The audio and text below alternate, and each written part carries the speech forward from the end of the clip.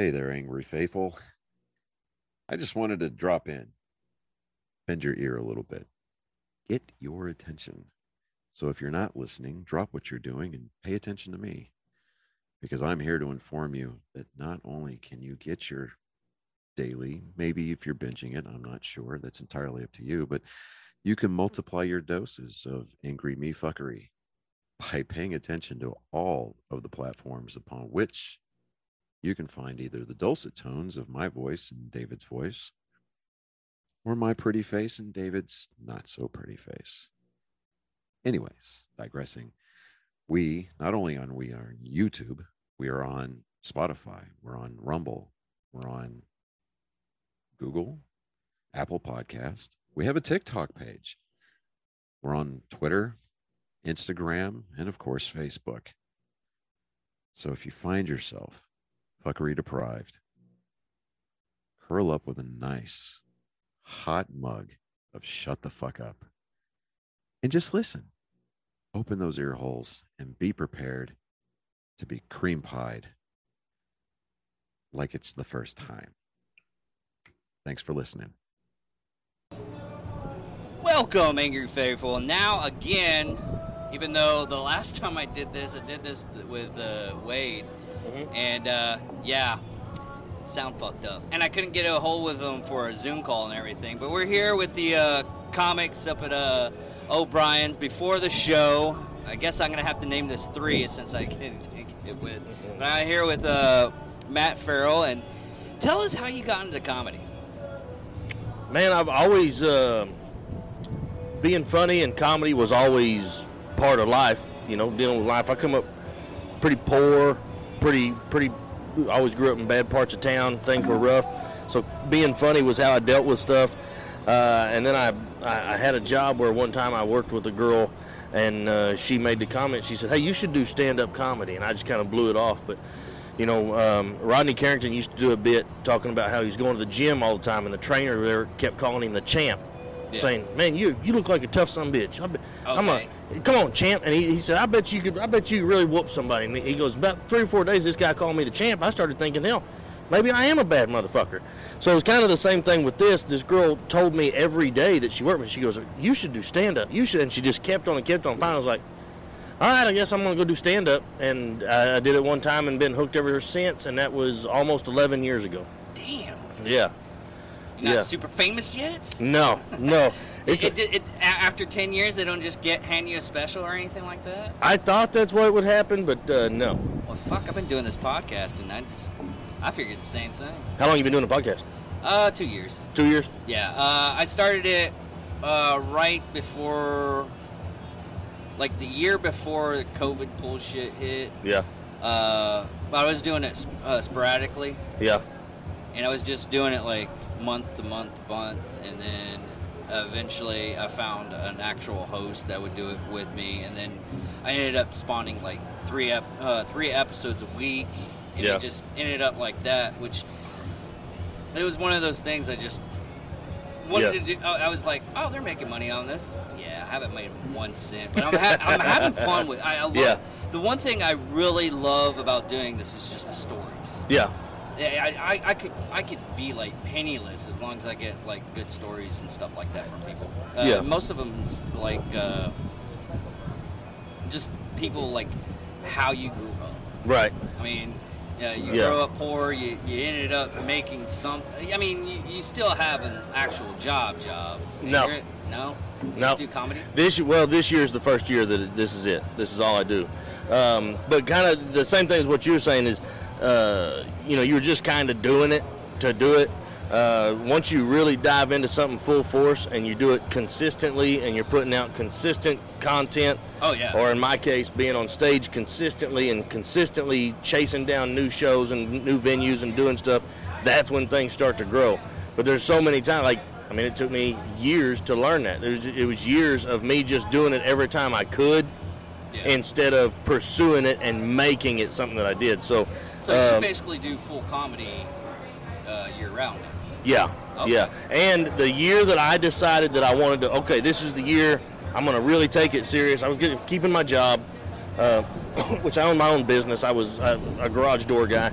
I had my own garage door business, and I said, okay, this year I'm really going to hit comedy hard. And I had 6 shows. That was like in November. So starting at the first of the year, I already had 6 shows booked out. I've been hitting the venues hard and getting stuff booked and ready to go. And then that's the year that COVID hit.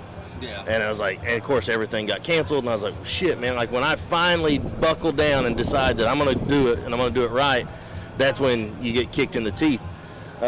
Again, I just took it as one of those tests. It was like, all right, so now you're just going to give up and walk away and just go back to working every day, like you've been doing, or are you going to find a way to make it happen? And that's what I did. So I just took that year. The first year of COVID was the hardest. Everything was completely shut down. So I just took that year and I did nothing but write. And I still worked my regular job. So keep me, and that's you hear all the stories of comics that made it. They've all been homeless at some point in time. Oh yeah. They lived in their car. They did comedy club shows. And they made enough money for gas to get to the next show, and that's basically all I did. I didn't start comedy until after I was married and had kids. So being homeless and pursuing it in that way wasn't really an option for me. So I had to find I had to ease into it until I got to the point where I'm like, all right, now I can actually do something. I can put food on the table with what I'm doing now. Yeah, and that's just any person that just from the tribe that I come from. The tribe that I come from is mostly military. Yeah. I mean, you fail, you pick yourself up, you dust yourself off, you get at it again. Yeah. Or you steal it from somebody else. Right. There's so, I mean, there's a lot of good stories, like that one bit I did for Memorial Day. That is a true story about a guy that he basically flew gliders in World War II. I didn't even know that was a thing until he showed it. It was like, yeah, we flew gliders. It was like, you mean without an engine? Yeah. I looked it up. I did all the research after I was like, holy shit, that guy's balls is bigger than mine. Yeah. I mean, yeah. those old timers that went through World War II and everything like that, man. Yeah. I still to this day, I was like, I've done some really cool shit in my lifetime. And I'm never going to be able to be that cool. Yeah, yeah. That's when I was growing up, I mean, my dad was old vet, he's a Vietnam vet, and came back and was a full-fledged hippie and lived all over the place and traveled in a bus and was at Woodstock, and he did all these crazy things. And when I was a kid growing up, he'd tell me all these stories of shit that he had done and seen or whatever. And when I was a kid, I was like, man, my dad's full of shit. There's no way that any one person has done all of those things in their life. Yeah. And then when I hit 20, I stopped and I thought back and I was like, man, I'm only 20 and look at all the shit I've done. So at 20 years old, I was like, oh, okay, like dad's legit. Well, and then, my dad always told me stories about how badass he was back in his day. And then we were in a convenience store one time and some guys come up and tried to rob us. And my dad beat the shit out of 2 guys. One of them had a gun, and he beat the brakes off of both of them.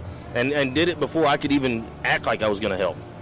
And I was like, oh, this guy wasn't lying. He's actually a badass. It's one of those moments. I got your back. Oh, I'm just going to go wait in the car. You got this. You need a massage or something like that? Because that's the only feel that I'm good for right now. Yeah. Man, I was like a bunch of my friends that, when I was working corrections and everything, they were like, because of my size and everything, I always get, oh, you're so weak and everything, you couldn't do anything. One of them popped up and was like, I bet if you hit me in the stomach once, I wouldn't even go down. One punch, right in the sternum. And he was like, how did you? I was like, dude, unlike you, that was on a boat, I saw combat. Yeah. I fucked some people up. I learned how to fuck up somebody. Yeah. And I was a cook. How long did you work in corrections? I was in corrections for a little over a year. 2.5 at the Auburn unit. Yeah, I was at the GEO up in Lawton. Oh, okay. And it was so understaffed. They're always extremely underpaid. No matter where you're at, any kind of corrections, you're always understaffed. It was to the point like we would. It was regular, 2 to 3 times a week. I would work a triple. Yeah. I'd take a nap in an empty cell in segregation. Like, it was bad. Yeah. And I was like, man, I feel like I'm here. Like, not that I work here. I feel like I'm one of these guys. Like, I'm here so much. Yeah, that was the biggest problem. That's the reason why I quit. Yeah. Is because I noticed that, I mean, you know me now, but if you knew me back then, I was always like straight face. I was doing a little bit of joking and everything, but I was either I was too tired and I was too grumpy, and after I got all that stuff done and behind me, I mean, it's just a relief. And a lot of people are like, oh, it's so easy, I'm going to do 20 years, blah, blah, blah. I was like, nah. Yeah, go for it. Good. Go for it. You can have that shit. Yeah. You can have it. Yeah, I actually enjoyed the job for the first 8-9 months. Like, I had fun. Yeah. I enjoyed it. And then after that, like I said, it just got to the point where I was like, nah, like I don't work here. I live here. And what's really sad is after a while, when you go out, hang out, it's like, hey, we're all going to hang out and go to the bar and everything. Guess what they only want to talk about? What they did at the job. Yeah. And I'm like, I don't want this. I don't want this for my life. It's pathetic. Yeah. I mean, A lot of people, but I was going to say a lot of people let their jobs consume them, and it's sad. Yeah. But now the job I have has consumed me, and it's the greatest thing I've ever done. Yeah, because you're like... yeah. But it's one of those things that a lot of people, I mean, if you're a comic, you're happy to be around and everything like that. Everything is a joke. And there's times that even before I even started doing comedy and everything, and I wish we had it from last episode, or I wish the sound didn't. I'm gonna get a new soundboard to record just make sure I have two. Mm-hmm. But I was telling him, I was like, I was gonna start like in 2008, and the comedy club that's doing open mic was down in Dallas, but it was a gay bar. Yeah. I was like, okay, I'll go do that. I went to the gay bar, and this is when I was like barely making any kind of money or anything. Yeah. I went to this gay bar. I was like, hey, I'm here to do your open mic. He's like, are you homosexual? I'm like, no. Do I have to like suck a dick before I go on stage? I mean, I might. Give me about 5 minutes. Yeah, let me think about it. Think about it. let me pull that old box out of the shelf and everything. I was like, no, we only do homosexual comics, because I was pissed off at the time. They wouldn't let me do the show. I was like, hey, I'll clear it up and I'll do it, just funny for y'all guys and everything like that. It's no big deal. It's like, no, it's not that. And I think about it now. There's not that many homosexual comics. I bet there's more. I mean, Ellen, you got a couple of them. Yeah. But there are a lot of homosexual comics. But if you start taking away their spotlight, and you gather more that's not homosexual at that bar, then those people don't get their voice. And I totally understand that now. I get it, but I don't like that it's that way. Yes. So I refuse to do things that way. Like a comic that I work with regularly, I put her on a lot of shows, is Ashley Watson. She's phenomenal. She's hilarious. She's from Oklahoma City. She's a great comic. Was she at that one that we almost had to beat up a couple of people up front? Where was that at? She was doing... at Sticks. Yeah. She was there. It's all right. The mic's picking up the train really well. Anyway, she's a phenomenal comic, but when I announce her, I don't announce her as a female comic. When I talk about her, I don't talk about her as a female comic. She's just another comedian. Yeah. I wouldn't describe you as a straight white male comic. You're just a comic. Yeah. There's another comic from Oklahoma City that I've worked with a few times, not a lot, not on any of my shows, just the opportunity hasn't been there, but is a trans. I wouldn't introduce them as a trans comic. You're just a comic. Are you funny? That's all I give a fuck about. Are you funny? I don't care what your background is. I don't care what you do in the bedroom. Are you funny? To me, that's the only rule there is in comedy. Yeah, and that's how it should be. Yeah. But I understand what you're saying if you take those things away, but I hate, because think about it like this. If you were to reverse that and go, hey, we're going to do an open mic here, but it's for straight white guys only. That's discrimination. Yeah. I don't think that anybody, and I would disagree with that as well. So I don't think any group should do that, especially in comedy. comedy is an inclusive thing for everyone. Everybody likes to laugh. Yeah. Some comics are for this person, some comics are not, but comedy and laughter is for everybody. I hate that things are segregated, and I Yeah. also hate the wokeness of the world right now. There's a big ordeal going on in Oklahoma City. A comic did an open mic, tried some new jokes. They were on some controversial subjects, but that's what an open mic is for, is trying new jokes. Yeah. And some people at the open mic were offended, went after him, like heckled him while he was still on stage. It blew up into a big deal. That guy had shows scheduled, small shows scheduled after that. They got canceled. The club they were doing the open mic at canceled. There's no more comedy there. This guy has since, and they blew it up on social media. So this guy's parents have been threatened. He owns a business. His business has been vandalized. He has been life threats. Like, they've threatened his life because they didn't like the jokes. The majority of the people that are doing the threatening and all this shit, they don't know anything about it. They weren't there.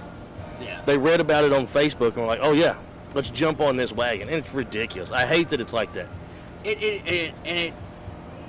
I've done so many episodes Mhm. on cancel culture like that, the wokeness and everything like that. It's getting so tiring that I have to do that. Yeah. And my stuff will probably never get monetized because I use the word fuck and I do all kinds of stuff. And in that, I understand that only because advertisements. Mm-hmm. But, I'm not making my money through there. I'm making it through the actual podcast stuff. Yeah. I put my stuff on YouTube and I put my stuff on Rumble. I put it up as many platforms as I can. I don't get that many views or anything, but hey, I'm putting stuff out. Yeah. I'm getting people out. It's like, okay, you're on the show today. Mm-hmm. You go out, it's like, hey, I was on this podcast, check this out. If you want to know why I do this, check this out. If you want to know my views or anything like that, or me personally, Yeah. check this out. And then if people go out and try to attack you, it's like, no. I got something for you. Here you go. This is me. Yeah. This is my views and everything like that. These are jokes. I'm an actor. I actually thought this is going to be fucking hilarious if I do this. Doing because I also do voices and everything like that. I thought about dressing up like a Russian mafia type deal with the sports Tracksuit. Tracksuit and everything like that, with glasses, the bowl haircut and everything like that, and just like, why are you not, selling Russia vodka here? Yeah. Because of the Ukraine thing. Well, that's bullshit. We're only taking small pieces. You'll never know. just Yeah. accept the fact that we take this small nation, and you just go about your business. We're not doing anything horrible to people. And I wrote it and everything like that, and I was like, I gotta get a track sheet and everything like that. But in my head, I come up with like really funny stuff, but people would probably be offended about that shit. I was like, oh, I can't believe you're doing that. Yeah. That's horrible. I was like, but did you laugh? Here's the deal, and this is what I discussed it with the guy, and I don't know where he's at in everything that he's got going on up there. So I don't want to say his name because he really shit got crazy. I put him on the podcast. Shit really got crazy. So I don't want to put anything out there, but I did talk to him, and the jokes that he did, like I said, they were on some controversial subjects. It wasn't a bad joke, but it was brand new, so it wasn't great. He's still crafting it. He's still building that joke. Yeah, it's just like. And here's the deal: Clay. there's nothing better than a good rape joke. But if you're gonna tell a rape joke, it better be fucking funny. Well, that's There is no. You can't tell an okay rape joke. If you tell an okay rape joke, it's a horrible thing to say. If you tell a fucking funny rape joke, it's hilarious. Yeah. Here's the thing. Right before 9/11 happened, Huh? George Carlin did a special. Yeah. And it has like genocide, how many people we should kill, and everything like that. I think a lot of people need to die. That special's never been out. No. You cannot find that anywhere. Yeah. Because it happened, because he did it Sunday, September the 10th. Yeah. And September 11th happened that Monday. Yeah. And they're like, pull it off. we're just going to put this in a vault. Yeah. Maybe it'll be And funny some other day, and never came to it. Yeah, it's never surfaced, and to this day, I want to see this. Oh yeah. I mean, I got fucked over on 9/11 because I was in the military at the time. Yeah. So I had to go over there and do some shit. Yeah. But I'd still want to see it. Right, for sure. It's just one of those things. It's like, and it's George Carlin. I want to see everything George Carlin did. I want to see all the bad shit George Carlin did. oh God. I want to see it. I want to see all of it. I want to see. That's what I love seeing. Big comics bomb. I love We seeing said it. the same Not because I'm interested. Not because I want to see them fail, but because you see great people. They do the exact same thing that beginners are doing. They're good. They're even today. Even once they're big, they go and they work out material that doesn't work. Like they tell jokes that fall flat. They write shit that doesn't ever make it. You know, I mean, it's all part of it. So when you get to see that and see how they handle it, that's the number one thing. Every comedy or every comedian is going to bomb. It's inevitable. You're going to bomb. You're going to have a bad set. How do you handle it? Yeah. That's the key. It's like that one Christopher Titus. Yeah. He did this one bit that it's about he went to like some kind of town hall or something like that and just did it with a small group of people and everything like that. And one of the ladies that was in the front row didn't laugh at all and was fucking with his head. Yeah. And he's like, I couldn't stand this shit. And I was like, lady, at least laugh or something like that. She was deaf. I was like, I could see that. Yeah. I could see how that fucks you over. I was like, I had this one joke. Someone asked, was like, hey, what kind of woman do you want? I was like, well, I kind of want, because if you think about it, it's always the shy types that are really wild in bed. Yeah. But if you get a deaf girl that doesn't speak and can't hear anything like that, my goal after that is just to see how fast the cops can actually get there, because I might be actually, killing this chick, and that's the reason why she's screaming left and right.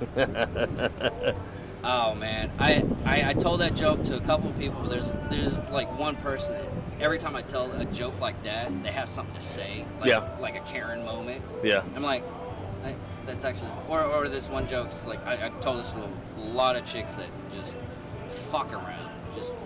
I mean, there's slutty guys and there's slutty chicks. There's no hands down about it. And I was like, and one of them was like, she had sex with like 10 guys in one day. I was like, God, it's like I bet her stuff is like a Lincoln, having a smart car going through a Lincoln tunnel. And this one chick heard that. She's like, you can work out and fix that. I'm like, what?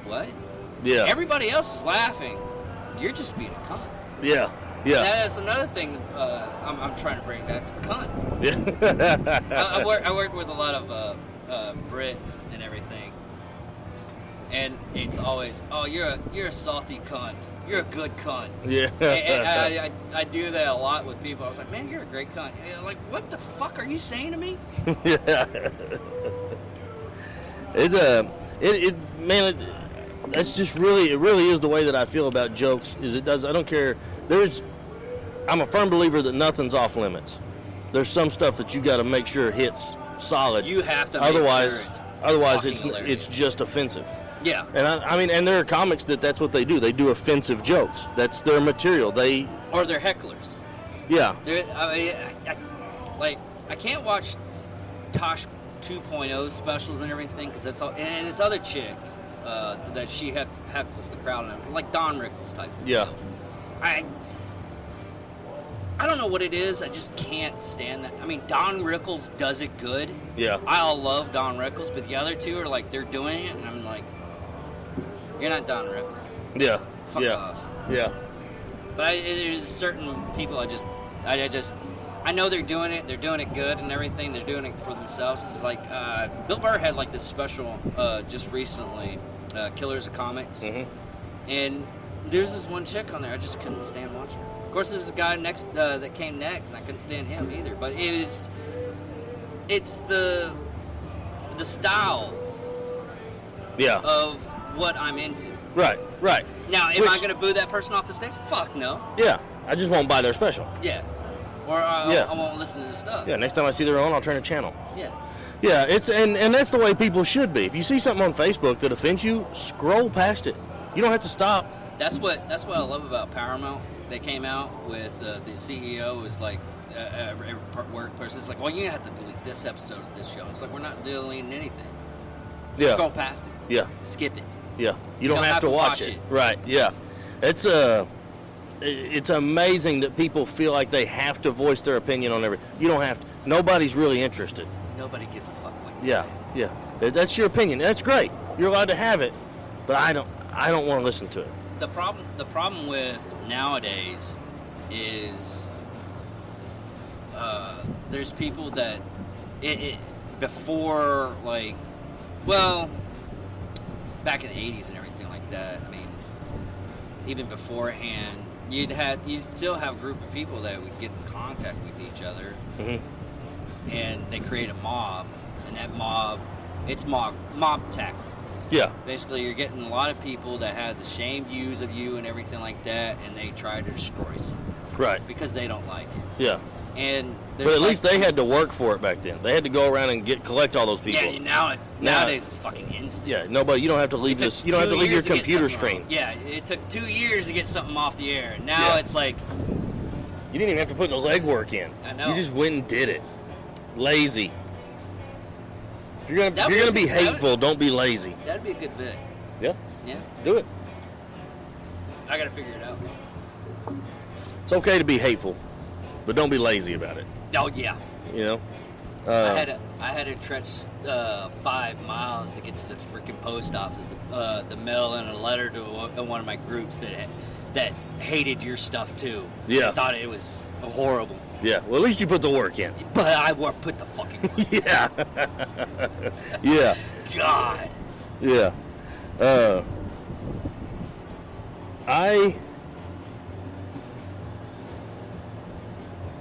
like the way that the internet has made it possible for people who otherwise wouldn't have had a shot, wouldn't have had an opportunity to be seen. Yeah, now they have that. I mean, right. What was it? But it also, that's the woke era that we're in right now is also, that's the other side of that coin. Yeah. You know, and there's good, there's yin and yang to everything. You know, there's the good and the bad. You gotta take both. So if we want the easy fame, we gotta take the Karens too. Yeah.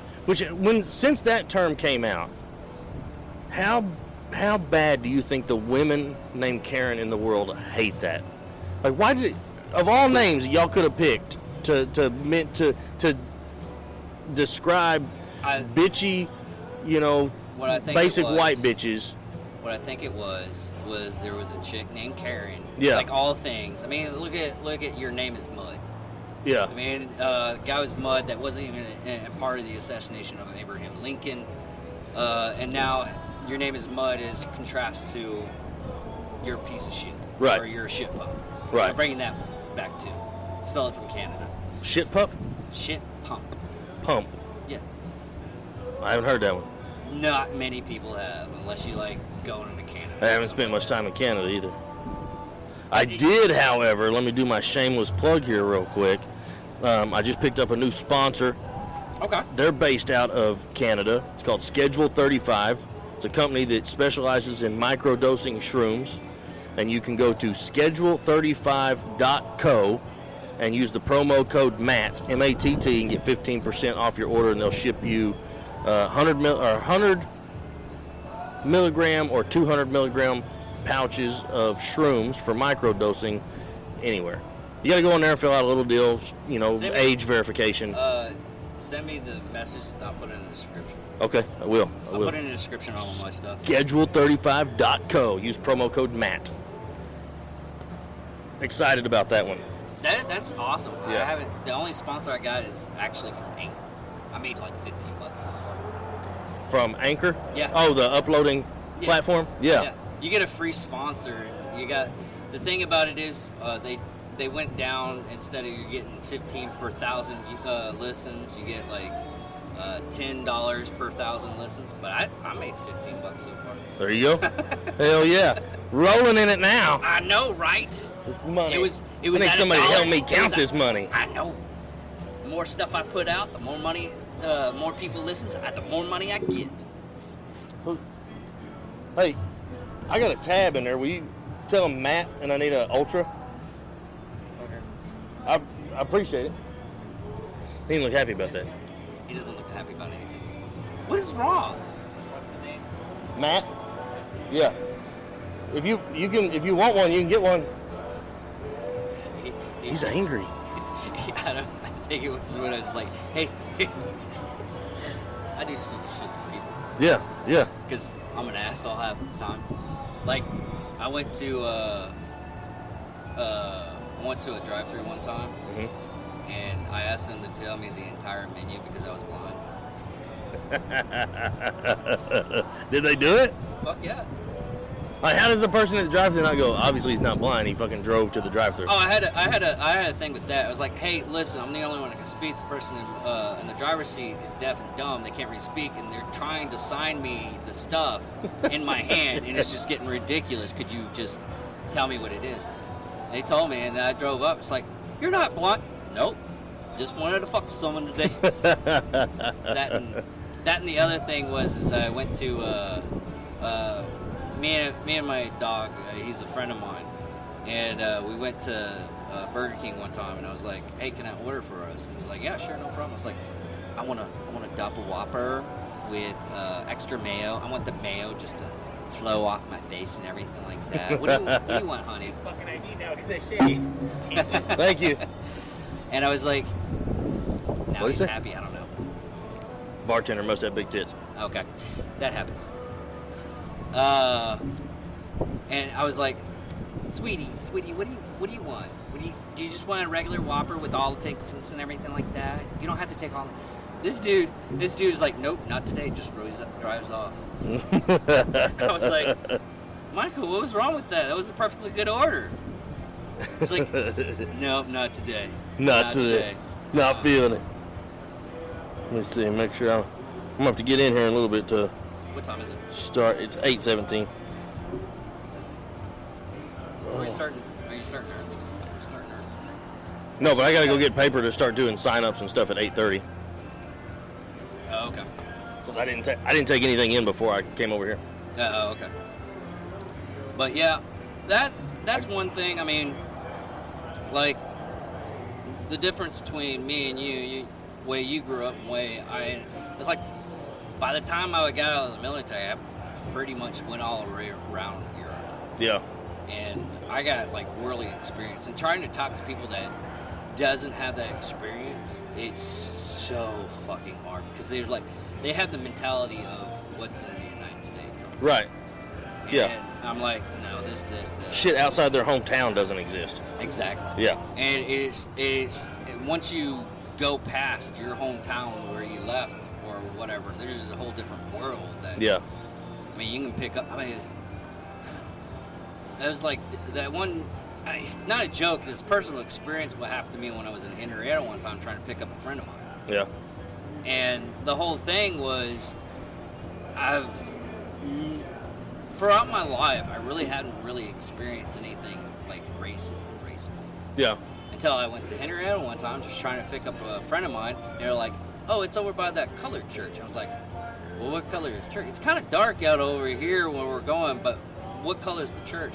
My friend had to pull me aside and go, no, we got it, thank you. Yeah. Yeah. I was like, dude, how are we going to...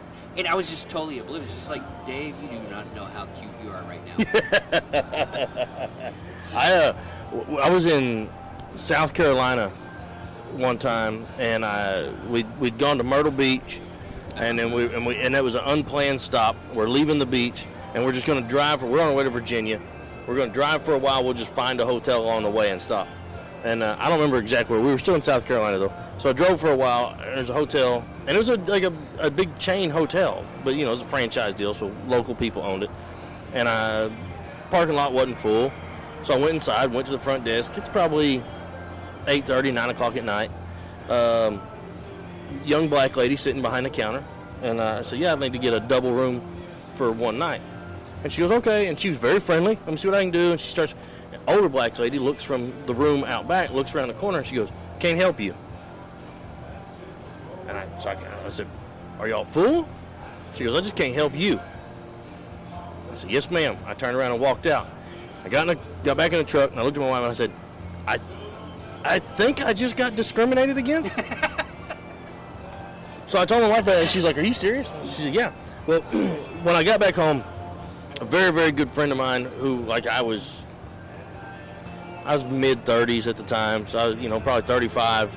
The only thing I got to ask you didn't check your green book? I'm sorry? Your green book? My green book? Yeah. No, I don't know what that is. It's a book from back in like the 50s and 60s. Yeah. To where it helped the black community to find hotels, restaurants, and everything they can go to. Really? Yes, down in South. Well, I needed one. Yeah. I needed one. They made a movie about it. But I went to a friend of mine. Like I said, I was in my mid-30s. He was 72, I think, and he was one of my closest friends. His name was Chester Guidon, black guy, absolutely hilarious. I would not get work done for days because I would just meet him at his local hangout spot every day just to hang out and visit with this guy. One of my favorite people ever. He's since passed away. But I went and I was visiting with him when we got back, and his wife happened to be there with him that day. And I said, I don't know for sure that that's what it was. And his wife said, and they always call me, nobody except for my mom calls me Matthew. Everybody calls me Matt, except for this couple. They called me Matthew. And she said, Matthew, that's one thing that you will not mistake. If you felt like they turned you away because of the color of your skin, that's exactly what it was. Yeah. She goes, trust me, we know. Because they both grew up in Arkansas. Oh, yeah. And they were both in their 70s, so they grew up when shit was really bad. But yeah, that was my one experience with, which I mean, I've grown up in some pretty rough places, but I've always seen racism, but I'd never experienced it. Once you experience, it's kind of just, it's like, really? Yeah, this is crazy. Oh, you mean this shit was real? I thought it was just in history books. I didn't know. Yeah, I thought we got past that, but fuck you guys. I did a comedy show real early. Actually, it was an open mic. The guy wanted me to come to Norman, Oklahoma, and do an open mic so that I could meet the owner of the club and work on getting a full show put together. So that was the whole plan. And I went, and I wound up having, and my wife's the only one that went with me that time. And I wound up having to fight my way out of that place because a guy called me an ignorant racist because somebody else in the bar made what would be a racist comment. And I didn't say anything about it. But I was the comic on stage when the comment was made, and this guy was offended. And I had to fight my way out of a bar and then faced assault charges. Holy fuck. Yeah. Yeah. And the only person I had to back me up was my wife, who's 4'11", never been in a fight in her life. All she kept doing was screaming my name, first and last name, trying to get me to stop fighting, which is how these people got all of my information, and the detective from Norman, Oklahoma was able to track me down. Thanks, honey. Now I'm in jail. Fuck you. Is there any way you could call me by somebody else's name in that situation from now on? Surprised you didn't get my social security number. Man. Yeah, that's always the strange thing of dealing with that kind of stuff. I'm so glad that we haven't dealt with that kind of stuff, because I'm like, what happened right after I left? Because I had to jet out only because I got to work like early in the morning. Yeah. And it sucks because I want to be like around for the rest of the comics. It's like, oh, let me get the vibe around here and everything. So I don't get that kind of vibe. I was like, oh, if they didn't laugh or anything. And what's really sad is a lot of the people that I don't hear laugh or anything like that, or they don't even do like a giggle or whatnot. I was like, when I did that 30-minute segment, they were like, oh, we loved your stuff. I was like, what the fuck? No one laughed. It's when you're doing comedy in a place that wasn't prepared for it. Yeah. Like people might really be enjoying it, but nobody wants to be the first person to laugh. Worst show I've ever had. Worst bombing I've ever had. A buddy of mine put a show together, and he used to open for me everywhere we went. He was my opener. But he put this show together, and I was like, hey, man, let me open for you. I wanted to give him that that headliner, the closer feeling, you know, because he put the show together. I didn't mind. I didn't care if I went up and did an hour and then he only did 15 or 20 to close it out. It's fine. It didn't matter how long our sets were. I wanted him to have, let me warm the crowd up for you this time. And it was a lot of wealthy people at a fancy restaurant that they had decided they want to. I did that too. And it was brutal. There were people that I could see that were enjoying the things. They were enjoying it. Yeah. But they didn't want to laugh because they were worried about, they didn't want other people to look at them and think they were silly for laughing at, oh, like, why would you laugh about these types of things or whatever. I had the same thing happen to me because my old boss, I was like, hey, come out, make a couple of jokes and everything like that. He's like, okay, I can do that, but, you know, that's going to be kind of horrible because I know your crowd. First joke I did was like, all right, let's judge the audience. Ask me how I slept last night. Ask me how I slept last night. How'd you sleep last night? Just like God through the Holocaust. Oh, wow. Yeah. Yeah. I had a guy who was laughing, and literally this is what he did. Ha ha! Oh. Yeah, I'm not supposed to laugh at that. Fuck. My wife's not going to let me sleep in the house tonight because I laughed at that joke. Yeah. And I they're like, but the community I come around with, I do that. I can judge the audience just by that joke. Oh, yeah. Because I have a lot of people that I've told that joke that for the rest of the night I didn't have to pay for a drink. Yeah. And there's other places that are like, okay, he's off the stage, good. Yeah. Or he's out of our view, good. Yeah. But yeah. It's just one of those things that it's just so surreal that you have to judge your audience. You have to make that connection and everything like that. Right. Yeah. But I guess we're gonna start up everything else. Yeah. So thank you for coming on. Man, I appreciate you having me. No very problem. much.